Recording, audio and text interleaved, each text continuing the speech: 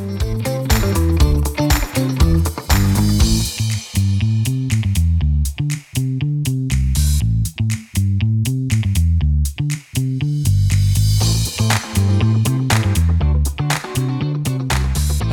everyone. This is the Frankly Daniel Show, and I'm the Daniel in the Frankly part of this enterprise. It's my weekly exercise of our First Amendment rights, and it's an honor to be here today with you. So much to cover, so much to say. Your time's precious, and I appreciate it. So let's jump right in. Where to start today? Well, here's a good place to start. I want to thank you for your tremendous response to my most recent article published on the America Out Loud Network. The article is entitled, Democrats Want to Destroy Democracy. In this article, I outlined that to save democracy, Democrats want to destroy it. Yes, they do. They want to destroy it to save it, and perhaps this will save democracy, but not for the American people. Democrats want to put democracy on the shelf for some other nation to try. They want to destroy democracy so they can build back better. They want more control of all of us. They want our centralized government to be just that, more power in the hands of fewer people. Who needs states' rights anyway? States just get in the way when it comes to racial and social justice, to abortion and voting rights, and individual states can't be expected to crush the white supremacy and white privilege that's plagued America, well, since its beginning. States are too slow to get the message and to change. Well, in my article, I ask, what have Democrats built back better during their first 7 months while in control of the House, the Senate, and the White House?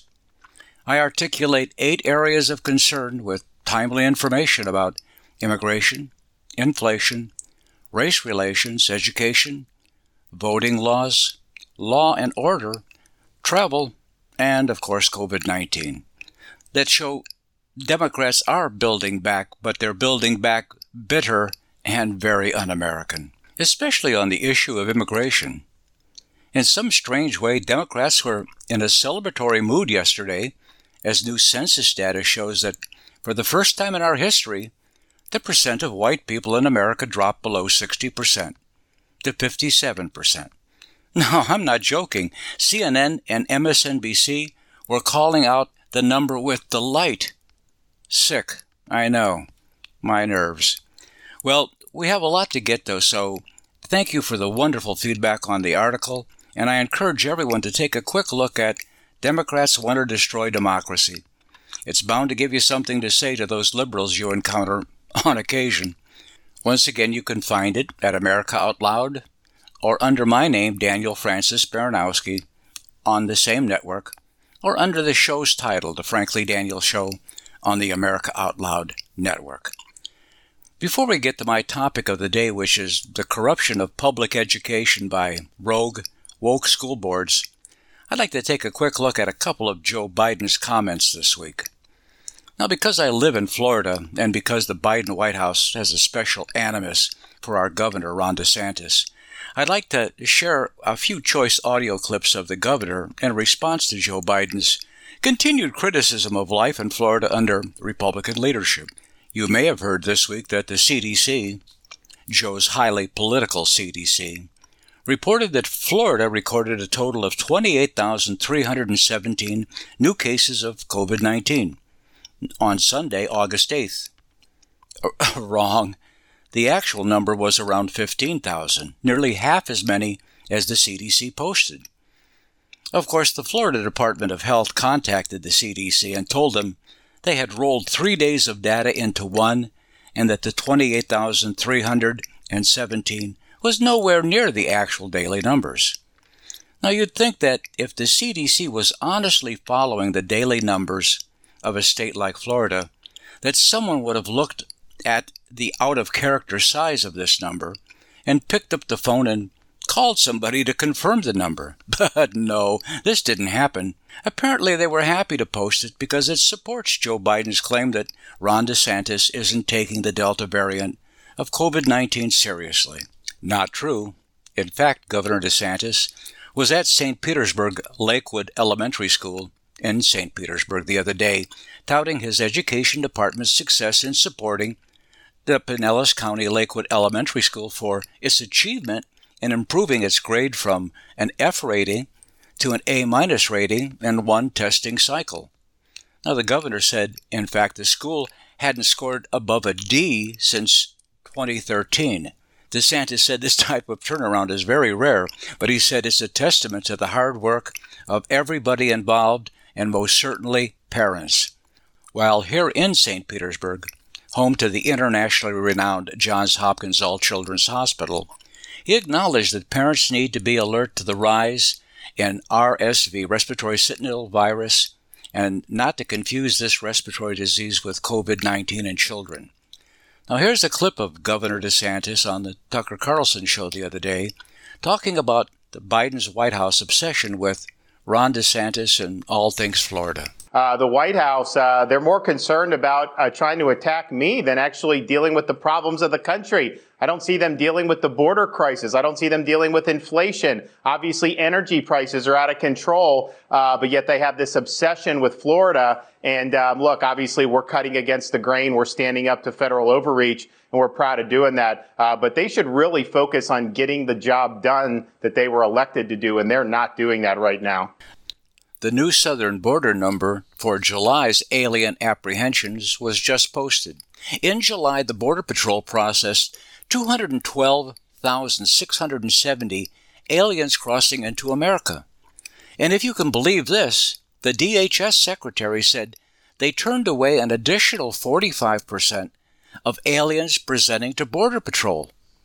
Now, if true, this would mean that had they not turned away an additional 45%, the numbers would have reached 473,000. Now, does this sound like they're getting the message? Don't try to cross the border. Don't come now. Don't come. Boy, they needed a whole new message. And this doesn't even count the gotaways or those aliens the Border Patrols knows are crossing into the country, but they don't have the capacity to arrest them.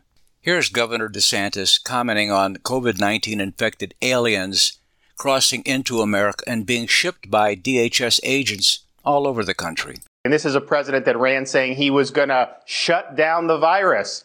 Well, how do you shut it down when you're bringing people, hundreds of thousands of people, but they're from over 100 different countries. So whatever variants are out there are coming through that border. They're knowingly letting them in, and then they're farming them out all over the United States. Clearly, they have a different agenda at play. As a professional public health clinical practitioner and teacher, I can't begin to tell you how disgusted I am with today's state of public health communication. Did you know that on average there are 400 Border Patrol agents homesick with COVID-19 each day of the week? All this sick time and risk to agents comes from their contact with infected aliens crossing the border every day. Here's the third and final audio clip of Governor DeSantis expressing his concern with the fear-driven public health communications and mandates. They are basically saying that we are all just subservient to medical authoritarianism. Whatever they think needs to be done, we have to submit to it. It's probably the most significant threat to freedom in my lifetime, certainly since the fall of the Berlin Wall, because taken to this illogical conclusion, you end up with Australia, where they're forcing lockdowns at the point of bayonet. So they've come a long way in their ideology. What a doom and gloom crowd the Democrats are. Nothing is okay in or about America from their viewpoint. Everything needs to be changed, and it needs to be changed now. And the changes they want mean everything needs to be ripped up and torn up, and that the old ways are all the wrong ways. And after tearing down our institutions in order to build back better, we need to throw money, lots of money, at all things that promote Marxism or outright socialism agendas. Money means power, and the more power we give government, the bigger government becomes, until that's all there is, nothing but big government. And as the centralized government grows, the rights of states to determine with its own citizens what's best for them gets crushed and relegated to unimportant. Anything that gets in the way of the Democrats' march to build back better, and build in their own image, well, with propaganda power of the media and the cancel culture, they just roll over any dissent. Yes, the Biden Justice Department will sue your state for attempting to institute voter integrity laws like in Georgia. Or they'll show up at your doorstep to ask if you've been vaccinated or do you have a firearm in the house. They want you to forfeit your guns, you know. They want to vaccinate you and relieve you of your firearms. After all, you could be a killer. You could infect someone with COVID-19, and if they should die, you could be a murderer. In fact, if your adolescents aren't vaccinated or your young children aren't masked for their school day, they too could become murderers. Heck yeah, you could have a child go to school maskless and murder someone else's children by spreading COVID-19. And here's an audio clip of a Norman, Oklahoma school board member making this very point at an open school board meeting. You have likely heard the 12-second clip of this member spouting off. Here's the longer 45-second clip of what she had to say.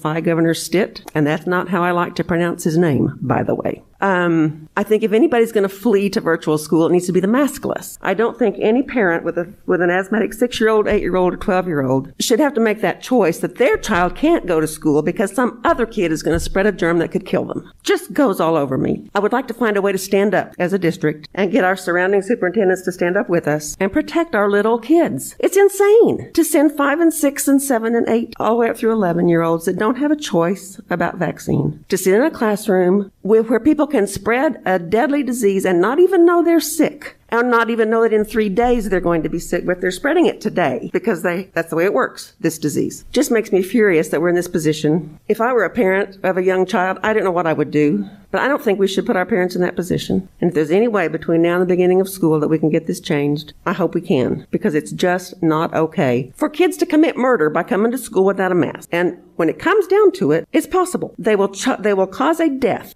of another child because they come to school without a mask. That's not okay. I don't know what we can do about it, but I hope it's something. We've got to think hard and we've got to think fast. Thanks. Oklahoma's governor is Governor Kevin Stitt, S-T-I-T-T. This school board member, in an open to the public meeting, says Governor Stitt isn't the way she likes to pronounce his name. Interesting. Wasn't that clever? Someone should help this woman with the literature review where she could look up for herself the number of peer-reviewed controlled studies of the effectiveness and efficacy of face masks in children under the age of 12 against COVID-19. Hello, there aren't any. There have been some observational studies. For instance, schools in one district wore masks and in an adjacent district they didn't. What they have found is there's no statistical difference between the groups as far as COVID infections. Listen, I have faith in God, but for masks on children, I need data and studies. Masks aren't an article of faith. And while we're on disinformation, let's tackle the myth that the Delta variant is more infectious than measles. Well, it isn't. Just another white lie meant to get your attention and strike fear into the troubled minds of all parents. Yes, the CDC just retracted this statement, saying that they saw this claim in a New York Times article and believed the source was credible. So they ran with it and published it as a fact. Well, surprise! It's not a fact. And measles is happy because it remains far more infectious than the Delta variant. Now, I've collected scores of CDC misinformation or disinformation, or just called them outright lies about COVID-19 over the months. But Joe Biden, Dr. Fauci, and Dr. Walensky have all promised us that they're telling us the truth about COVID-19. Our medical and scientific experts at CDC and the National Institute of Health will be out there in the public every day to answer questions and get the facts out. When they make a formal recommendation, it has to be based on data. When I became CDC director, I promised that I would lead with science, to rebuild trust in our public health institutions and to keep people safe. Yes, and to keep people safe. And the CDC isn't alone with false data. More children are now hospitalized in Texas than ever before, yet Republican Governor Greg Abbott filed a petition yesterday to keep school officials in Dallas from exercising their freedom to institute new mask requirements. The Texas Tribune is the leading newspaper in Austin, Texas. Austin is 80% Democrat and a very woke city. On August 12th, the Texas Tribune overstated the number of children who have been hospitalized in Texas recently with COVID-19. Their story said over 5,800 children had been hospitalized during a 7-day period in August of this year, and they cited the Centers for Disease Control and Prevention as their source. Well, surprise, that number, 5,800, correctly referred to children hospitalized with COVID-19 in Texas since the pandemic began. Yes, since the beginning of the pandemic, not since July 1st of this year. In actuality, 783 children were admitted to Texas hospitals with COVID-19 between July 1 and August 9 of this year. So instead of 820 children admitted to Texas hospitals each day with COVID-19, the real number is 19.5 children per day between July 1st and August 9th. Yeah, 820 a day versus 19 per day. This is a huge difference, especially if you're a parent concerned about COVID-19. But not to worry, Big Brother government is there at your doorstep, making sure you don't hurt yourself or somebody else.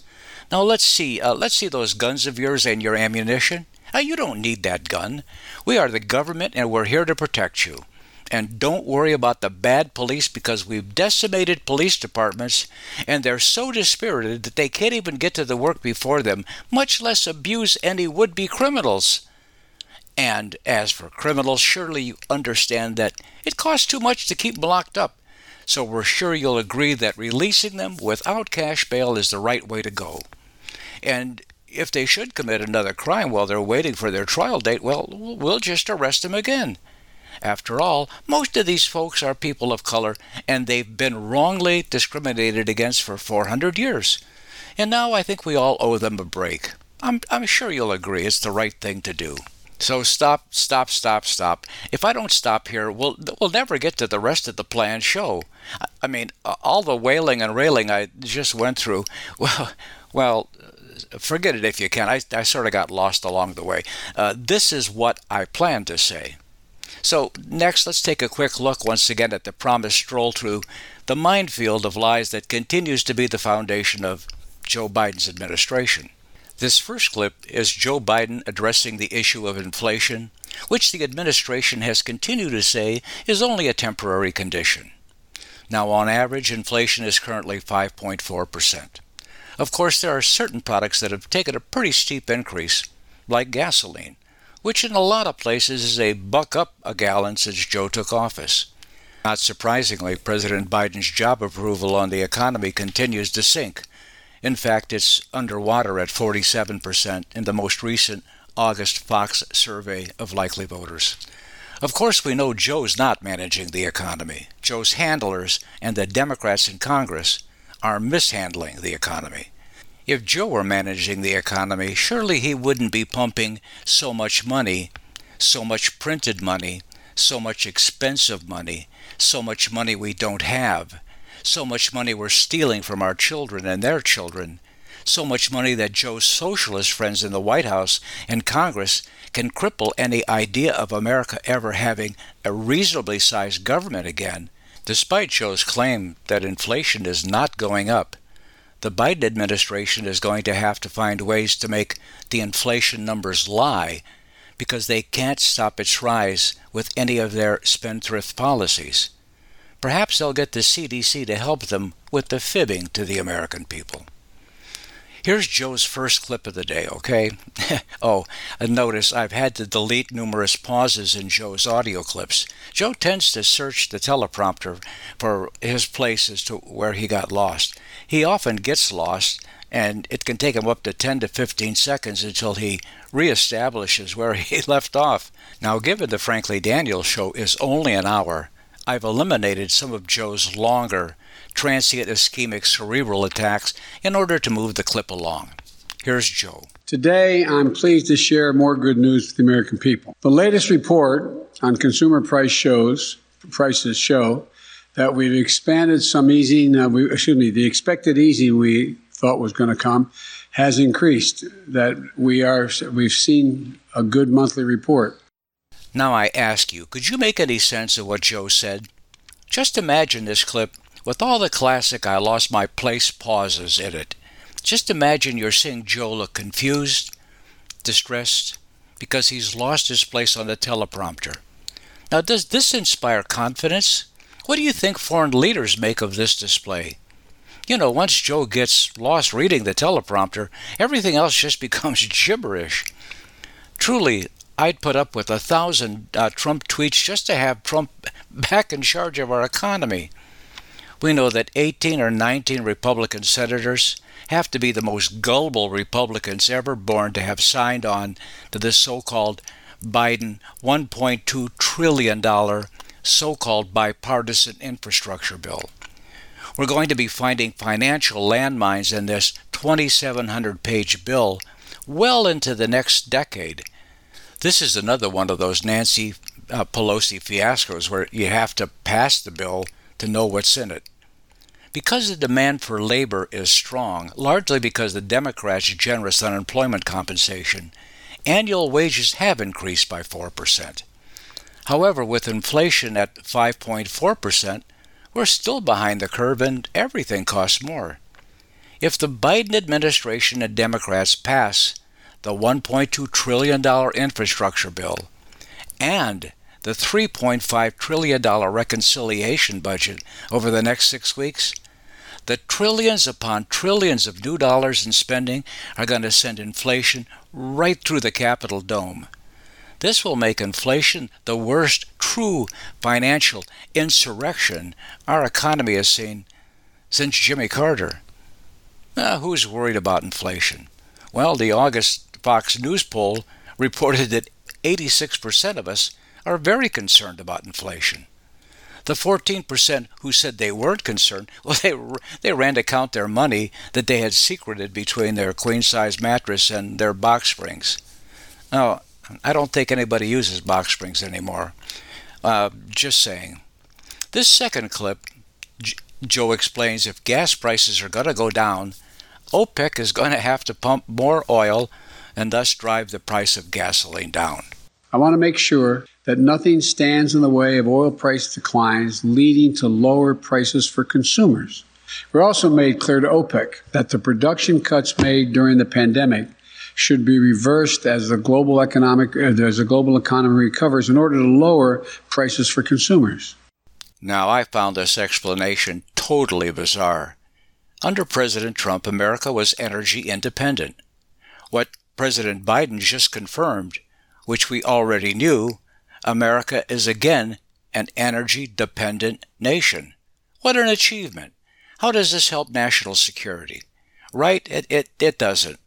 I'm waiting for someone to explain to me how Biden's policy to close down the XL pipeline and halt any more exploratory drilling on government lands is helping reverse his existential threat of climate change. None of this makes any sense. Does it make any sense to you? If our demand for fossil fuels continues to increase, which I expect it will because these new green technologies are quite a ways off, let's face it, we can now blame part of our carbon footprint on other nations like the OPEC countries? Because Joe's not drilling any more oil. I mean, who knows what the rationale is. Listen to this third clip. We brought this economy back from a cold start, and there are going to be some ups and downs. We need to make this economy work better for working families in the long run. These challenges are with us long before the pandemic and before I took office. Here's just another remarkable statement. Joe's taking credit for resuscitating the American economy. Joe's claiming he brought back from a flat line and a cold start our economy. Talk about malarkey. Here's the facts. By January of 2021, before Uncle Joe walked into the White House, our unemployment was at 6.3%, down from a whopping 14.8% in April of 2020. Yes, President Trump was still president from April 20 right through January 21st of 2021. This lower 6.3% unemployment, this turnaround was directly related to the red states, yes, the Republican-controlled governorships and legislatures, who decided to open their economies despite all of Dr. Fauci's wailing and gnashing of teeth. So Joe inherited a 6.3% cold start unemployment rate, and he's gotten it all the way down to 5.4%, with still nearly 1 million jobs open. But people aren't returning to work. Too many are still making too much on unemployment to think about going back to work, to a paying job. In the majority of blue, Democrat-controlled states, generous federal unemployment bonuses will end in September. But it's going to be another 30 to 60 days before this is expected to have any influence on reemployment. Now, believe it or not, congressional Democrats are still trying to make these additional federal unemployment bonuses permanent. Why? Because they believe or they hope COVID-19 is going to be with us forever. Now, I wonder, does the government eventually send someone to your home to conduct an annual performance assessment on how well you did nothing to contribute to the economy other than to spend other taxpayers' money? And I'm sure the Biden administration will need to create another federal agency to do that. We need bigger government. In closing this chapter on Joe's economics, he certainly has some other things to be concerned about. His poll numbers on immigration, crime, and the coronavirus are all taking hits. Only 54% approve of his handling of the coronavirus, which is down from the mid-60s. Only 39% approve of his performance on crime, because it doesn't seem that everyone is buying his sales pitch that guns are shooting people and crime hasn't gone up. And now his immigration policy approval's way down to 35%, and I'm surprised it's that high. Well, speaking about highs, I think it's high time for a break. The good stuff is all in the second 30 minutes, so you all come back now. I'll see you momentarily. I'll be here. Each of us is born with 30 trillion cells that make us. These cells determine how we feel, perform, sleep, focus, and how long we live. And to live our best life, all we have to do is feed our cells. But most food and supplements don't reach our cells, keeping us from reaching our full potential. Make every cell count with Healthy Cell. Founded with a mission to empower people to take control of their own health at the most fundamental level, Dr. Vincent Giampapa, world-renowned cell researcher and medical doctor, created supplements that work at the cellular level to boost immune health, sleep better, focus deeper, and stay younger longer. Go to healthycell.com and use code OUTLOUD for 20% off your first order of any product. And that's healthycell.com, HEALTHYCELL, and use code OUTLOUD for 20% off. As we celebrate our 5-year anniversary, America Out Loud is expanding its mission through a newly designed website with a host of new contributors, all carrying a vibrant message of hope and survival for this country we love. AmericaOutloud.com. Together, we'll secure the future for generations to come.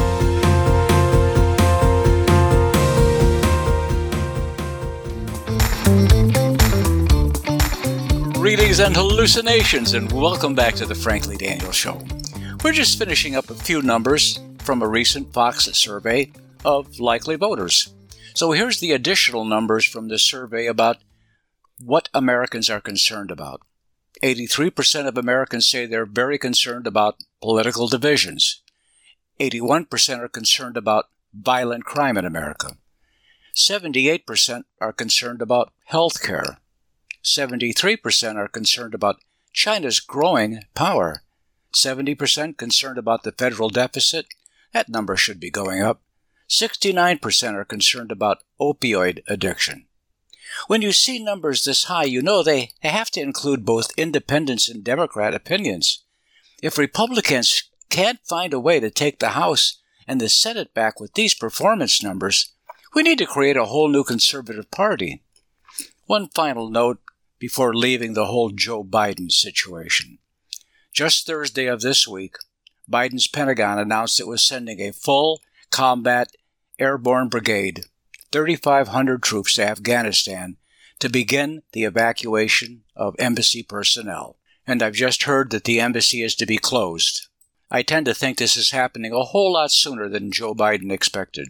An additional 4,000 reservists are being sent to Kuwait, and an additional 3,000 troops are being sent to Qatar. Additionally, Canada and Great Britain are sending troops into Afghanistan to begin a staff drawdown of their embassies. In the meantime, Joe Biden is asking the Taliban not to hurt any American embassy workers. What an interesting approach. David Gates, a former secretary of the Pentagon, said in his book published nearly a decade ago that Joe Biden has been wrong on every single foreign policy of the United States throughout his entire political career. Here's an audio clip of Joe Biden announcing on July 8th of this year his decision to withdraw all American troops out of Afghanistan ASAP. Is a Taliban takeover of Afghanistan now inevitable? No, it is not. Because you have the Afghan troops have 300,000 well-equipped as any army in the world, and an air force against something like 75,000 Taliban. It is not inevitable. Some Vietnamese veterans see echoes of their experience in this withdrawal in Afghanistan. Do you see any parallels between this withdrawal and what happened in Vietnam, with some people feeling... None whatsoever. Zero. What you had entire brigades breaking through the gates of our embassy. 6, if I'm not mistaken. The Taliban is not the North Vietnamese army. They're not remotely comparable in terms of capability. There's going to be no circumstance where you see people being lifted off the roof of a embassy of the United States from Afghanistan. It is not at all comparable. To finish up on Afghanistan, here's a clip of Joey Jones, the former Marine veteran who served in Afghanistan. Joey's a frequent guest on Fox News, and I'm sure you know who I'm talking about. He lost both of his legs in Afghanistan. He was a former bomb technician, and he's quite articulate on this particular subject. What just makes me so mad about this is we have a man in the White House that couldn't predict this, that told us just a week ago nothing like this would happen. We have a man in the White House, we have leaders of our country that could not see this happening. The entire country pretty much falling in a matter of weeks. That was not something they could see coming. And those are the people that are going to keep us safe, that are in charge of our borders, that are in charge of a virus that's spreading across the country, the people that couldn't see this happening? Or did they know and they just wanted to lie to us because Biden knew he would be the president that lost Afghanistan and he would rather do it before the midterms than after? Yes, we have a mess on our hands, and Joe Biden is to blame. Thank you for your service, Joey Jones. Thank you for your service. Well, I'd like to spend the rest of today's show talking about the state of public education in our beloved country. Importantly, I wish to address the woke culture's use of school boards to do their woke bidding. Public school boards are on a full court press to devastate educational standards and replace them with increasing racial divisiveness, transgender ideology, revisionist history, and more woke nonsense like racial and social equity. And of course, critical race theory most certainly has a role in all of this. So just so we're on the right page, or should I say on the same page, equality seeks to protect individual rights of access, regardless of race, nationality, religion, sex, or physical health. Every American has an equal opportunity to succeed or fail at anything they put their mind to. We all have an equal opportunity, but we are not guaranteed, under our Constitution, to equal outcomes.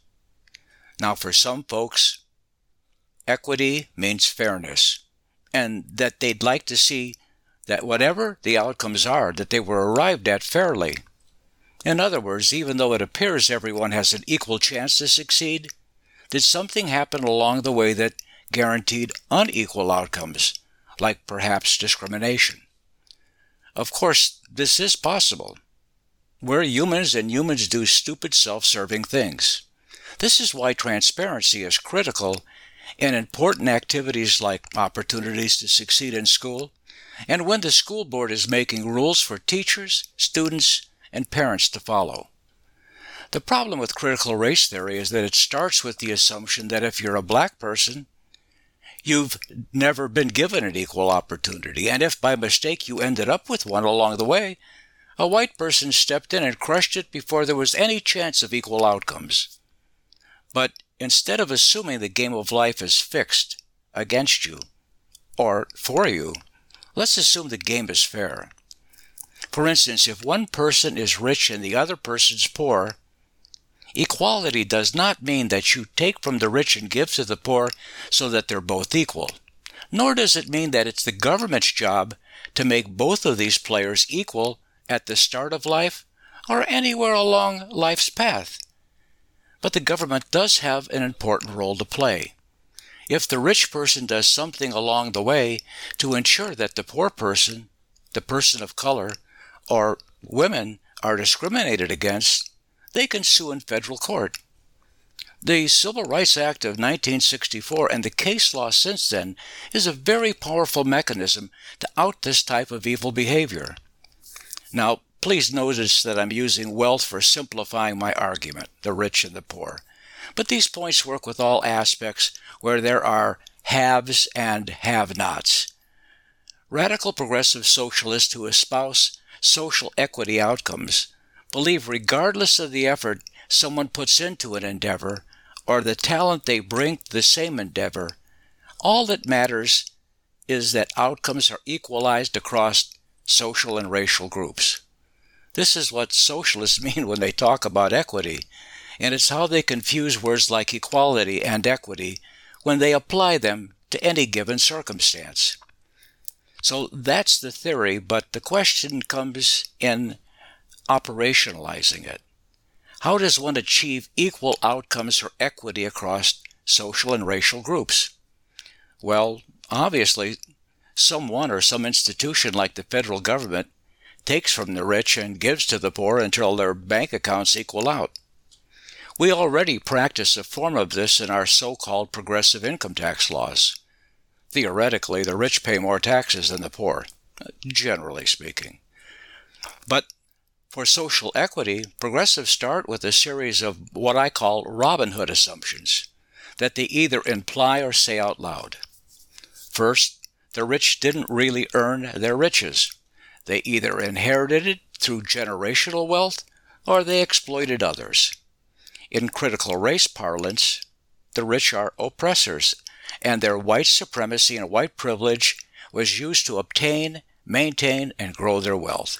Second, the poor are poor through no fault of their own, and despite their own efforts to correct their impoverished circumstances, the poor are always victims. The poor are the oppressed, and they're oppressed by the white dominant race. So in order to reach wealth equity, our American Marxists feel strongly that government, the federal government, should take from the rich and give to the poor until they've both reached equity. But here comes the rub. CRT takes things a step further. When all else is equal, the person of color or the woman should always be given the preference. Thus, if there's only one position to fill and all candidates appear equally qualified, then according to CRT, the white person is dealt out. Furthermore, CRT goes on to say that even when all candidates aren't equal, and the white candidate may be more qualified, the person of color or the woman should be given the position. Why, you ask? Well, as compensation for historical discrimination. In a very real sense, this is a form of reparation which should be illegal. Unquestionably, the more qualified white person says, I worked my butt off to achieve my credentials, while the less qualified person hasn't anywhere near my education, training, or experience, so I don't understand. I don't understand why these lesser qualified candidates, and when I say lesser qualified, I mean qualified by a societal established and standardized set of employment metrics. So why aren't I the preferred employee? Well, this person is told two things. First, the lesser qualified candidate is necessary for skin color diversity within our workforce. Secondly, people of color and women have historically been discriminated against in better paying employment positions. Any arguments against this really don't matter to the radical Marxist progressives who currently call themselves Democrats. They have a whole different twisted view of what's fair, and they take this same twisted view of equity into rearranging our systems and outcomes of public education. And trust me, the whole equality conundrum is ridiculously convoluted. And this is exactly the reason that radical progressive wordsmiths manipulate scenarios and always put you in sympathy with the person who appears to be wronged by some often imagined disadvantage beyond their control. Now, of course, you have to excuse the way the social equity warriors go about this sometimes. For instance, like Black Lives Matter.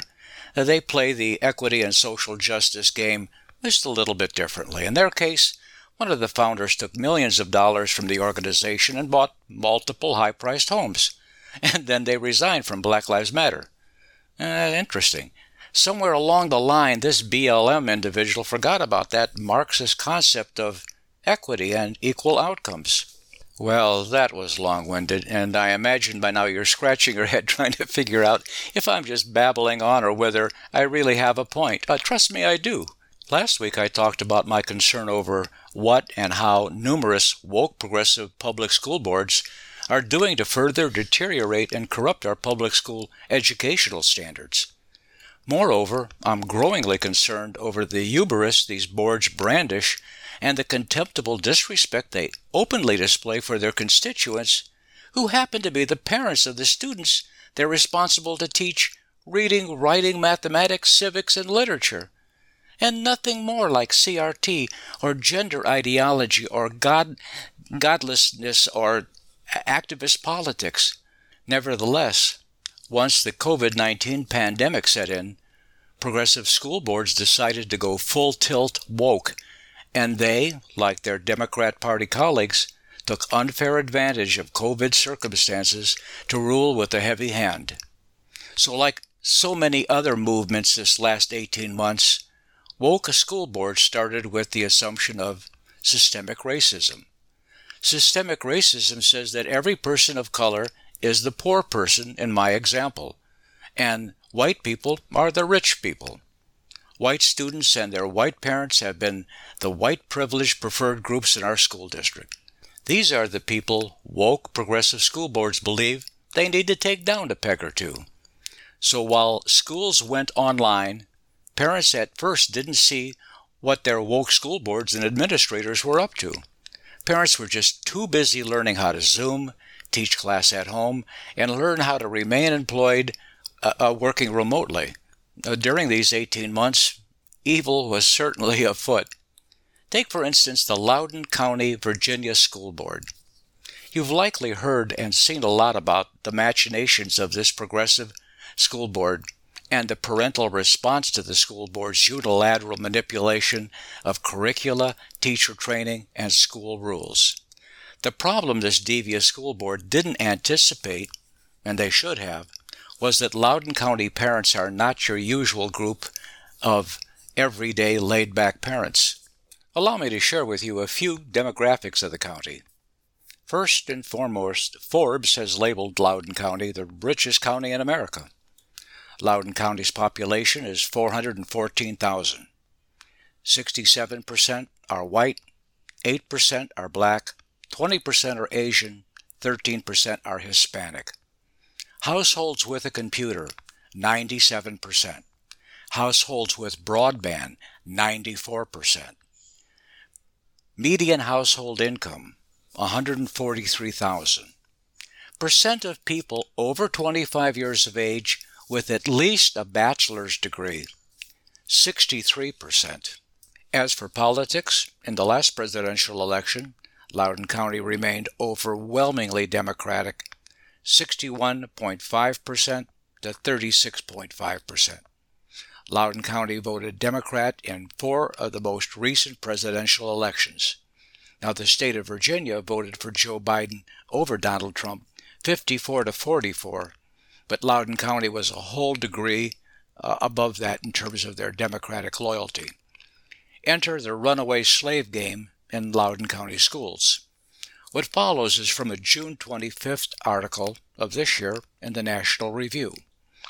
When the 3rd, 4th, and 5th graders at Madison's Trust Elementary School in Loudoun County showed up at a gym class in early February 2019, they were informed that they would be playing a game. Now notice this is very early in the COVID-19 pandemic, so everybody's still in school. As part of the game, they would work in groups to advance through an obstacle course. The obstacle course represented the Underground Railroad. According to a school district spokesperson, the students weren't designated as slaves or slave owners. Nonetheless, the exercise became known locally and through national media as the Runaway Slave Game. The local Association for the Advancement of Colored People was lit up with complaints.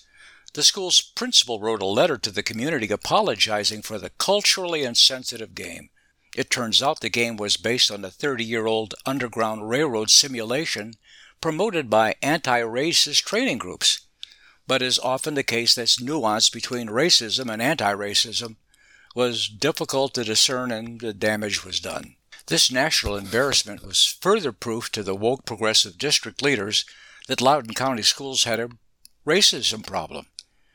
Parents noted that this game was labeled as a collaborative effort with the school. Supposedly the principal knew, the whole staff knew, according to Ian Pryor, a parent of 2 young children in Loudoun County, who's helped lead the pushback against this school board. The principal tweeted on the first day how great this game was. Everybody was on board until the complaints. Then everybody clammed up. Parents said the school board and administration threw the teachers under the bus. Now, Ian Pryor is a former Deputy Affairs Director at the U.S. Department of Justice, who helped found the local group Fight for Schools. You've likely seen him over the 4 years of the Trump administration because he's been on Fox numerous times. Mr. Pryor said that under the current conflicts involving the Loudoun County School Board, it's important to understand the board's response to the runaway slave game, because that's where all this woke racist stuff began. In April of 2019, 2 months after the controversial game, the district contracted with the Equity Collaborative, a California-based consulting firm that helps schools create educational equity. In other words, they're a CRT bootcamp consulting group that parachutes into a district, conducts a systemic equity assessment that examines the district's cultural metrics related to diversity, equity, inclusion, and, of course, race. They produce a self-promoting report that says, you need to hire us to do CRT training, and we can help you with reshaping your curriculum across all grade levels. Additionally, the firm also offers courses on how to apply CRT, quote, as a form of practice for interrupting systemic racism and creating more equitable learning environments. That sounds wonderful. Equity Collaborative found that there was a low level of racial consciousness and racial illiteracy in this particular district, and that the district's discipline policies disproportionately have a negative impact on students of color. Go figure. And it reported many English learners, Black and African American, Latinx, and Muslim students have experienced a string of racial insults, slurs, or racially motivated violent actions. Now, parent Ian Pryor was skeptical about this. He said the focus groups excluded white and Asian students and parents, and the Equity Collaborative's report was filled with anonymous anecdotes and unsubstantiated allegations. He said there's no methodology. They don't put any data in there, he said. It's impossible to know what questions were asked. Were they leading questions? Were they prepared questions? And there's no verification of any of these accusations. It's just basically accusations. Pryor also took issue with a proposed policy that would prohibit teachers and staff talking negatively about the district's new equity commitment, even outside of the school. He said that's a First Amendment problem. Last summer, Pryor made a Freedom of Information Act request for the district's bills from the Equity Collaborative. As it turns out, the district spent more than $422,000 for the firm's services. Pryor said that while it may sound nice, equity, but the goal of the school board and its consultants is really an effort to achieve equal results for racial groups forced through policy mechanisms. Now, I know time is running short in this program, and I promise to take up this subject, the Loudoun County subject, again next week. But I want to play several clips of the parents' comments before the school board this given week. The board held a public meeting in June that became, as you probably know, quite fiery. The board unanimously shut down public comments after only 51 of the roughly 250 scheduled speakers had a turn at the podium. Parents refused to leave. Parents disagreed with being cut off in mid-sentence by a strict time limit. The board was just going through the motions of allowing public comment. But when you watch the videos, the board's contempt for the speakers was glaringly obvious. They rolled their eyes, scrolled through their phone messages, and even at times appeared as though they were using their smartphones to videotape various speakers, possibly to intimidate them. It's also obvious these speakers aren't subject to this form of intimidation. The acrimony came to a head Tuesday when a meeting over the district's transgender policy turned fiery. Importantly, Loudoun County Public Schools have been closed for in-person learning for more than 570 days, and parents want to know if the board's going to threaten to shut down schools again because of the Delta variant. They also want to know, what about the consulting firm? What did they do to the civics curriculum? The board's continued to stonewall parents on this issue, stating there's no CRT in the district's curriculum. However, several parents got their hands on the training manuals used by Equity Collaborative, and parents aren't happy campers after reading these. Parents informed a non-for-profit association called Fight for Schools, and this organization has collected enough signatures on 6 petitions to recall 6 board members. So this is a hot topic. So without any more delay, let's listen to some parents. Why has public school become so mired in extremist politics and a permissive culture that seems to celebrate the latest popular fads like gender fluidity? Their job is to teach our kids math, science, biology, literature, and that's it, not ideology. And we oppose your efforts to impose critical race theory, an overtly racist doctrine that teaches our children to judge and categorize others based solely on the color of their skin. As one example, why on earth would you pull accelerated math at the middle school level? You are completely failing our vulnerable communities, telling them they aren't good enough to succeed, so instead you plan to trap them in mediocrity. Why are you willing to sacrifice our children on the altar of the Cultural Revolution? Is it for popularity, for money, to be on the right side of history? I pulled my child out of Loudoun County Public School because of the behavior of the school board members' actions, bullying, lying, and their constant division agenda, CRT. Then you have the nerves to play victim when you get caught. This is everything I taught my child not to be. What happened to keeping religion, politics, and sexuality out of school? You excluded my child and my parenting morals. One by one, we will oust you out. My name is Kay Greenwell. Where did all the federal COVID money go? In May, you appropriated $11 million from the American Rescue Plan. In June, you received money from the Elementary and Secondary School Emergency Relief Funds, or ESSER, $2.5 million for unfinished learning, and about $4 million for IDEA special ed funding. Where is all this money going, and how is it helping the kids with lost learning and mental health problems stemming from distance learning?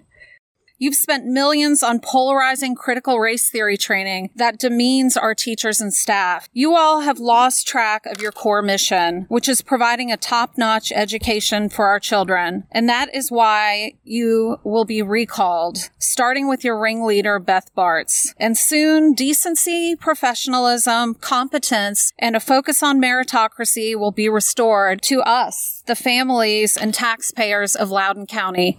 Hello, my name is Cheryl Onderchain, and I live in the Broad Run District. As a Loudoun parent to 2 high school students, as well as a taxpayer, I am absolutely disgusted by the school board and administration. You failed on so many levels over the last 17 months that it's actually hard for me to even prioritize my grievances here with you today in this speech.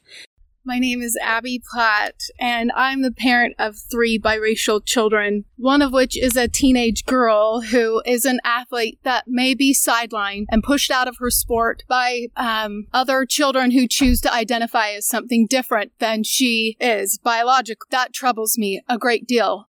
My name is Gary Higgins. My wife and I live in the Catoctin District. We have 3 daughters educated in Loudoun County and currently 4 grandsons in the county. I'm here to speak specifically against Policy 8040. There are 2 chromosomes that determine a person's gender or sex. It's the X chromosome and the Y chromosome. If you have 2 X chromosomes, you're a female. If you have an X and a Y chromosome, you're a male. In fact, if I feel a certain way, that doesn't determine what or who I am. Those 3 daughters of mine, they were all athletes. And men participating in women's sports is absurd. It is unfair. It'll undo what's been done over the years with Title IX, and it will eventually do away with women's competitive sports. Well, our time has come to an end. There's so much more to come next week, so much more to say. Lord willing, I'm going to return. I regret I only have 1 life to give to my fellow conservatives, and I regret I had only 1 hour to give to this topic. I hope you found today's update informative. Please follow me on Twitter. I do follow back. You can find me at DFB Harvard on Twitter, at DFB Harvard. I can't possibly thank you enough. You were marvelous and so patient with me again today. Let's do talk therapy again next week. Same place, same time. Until then, cheers and blessings.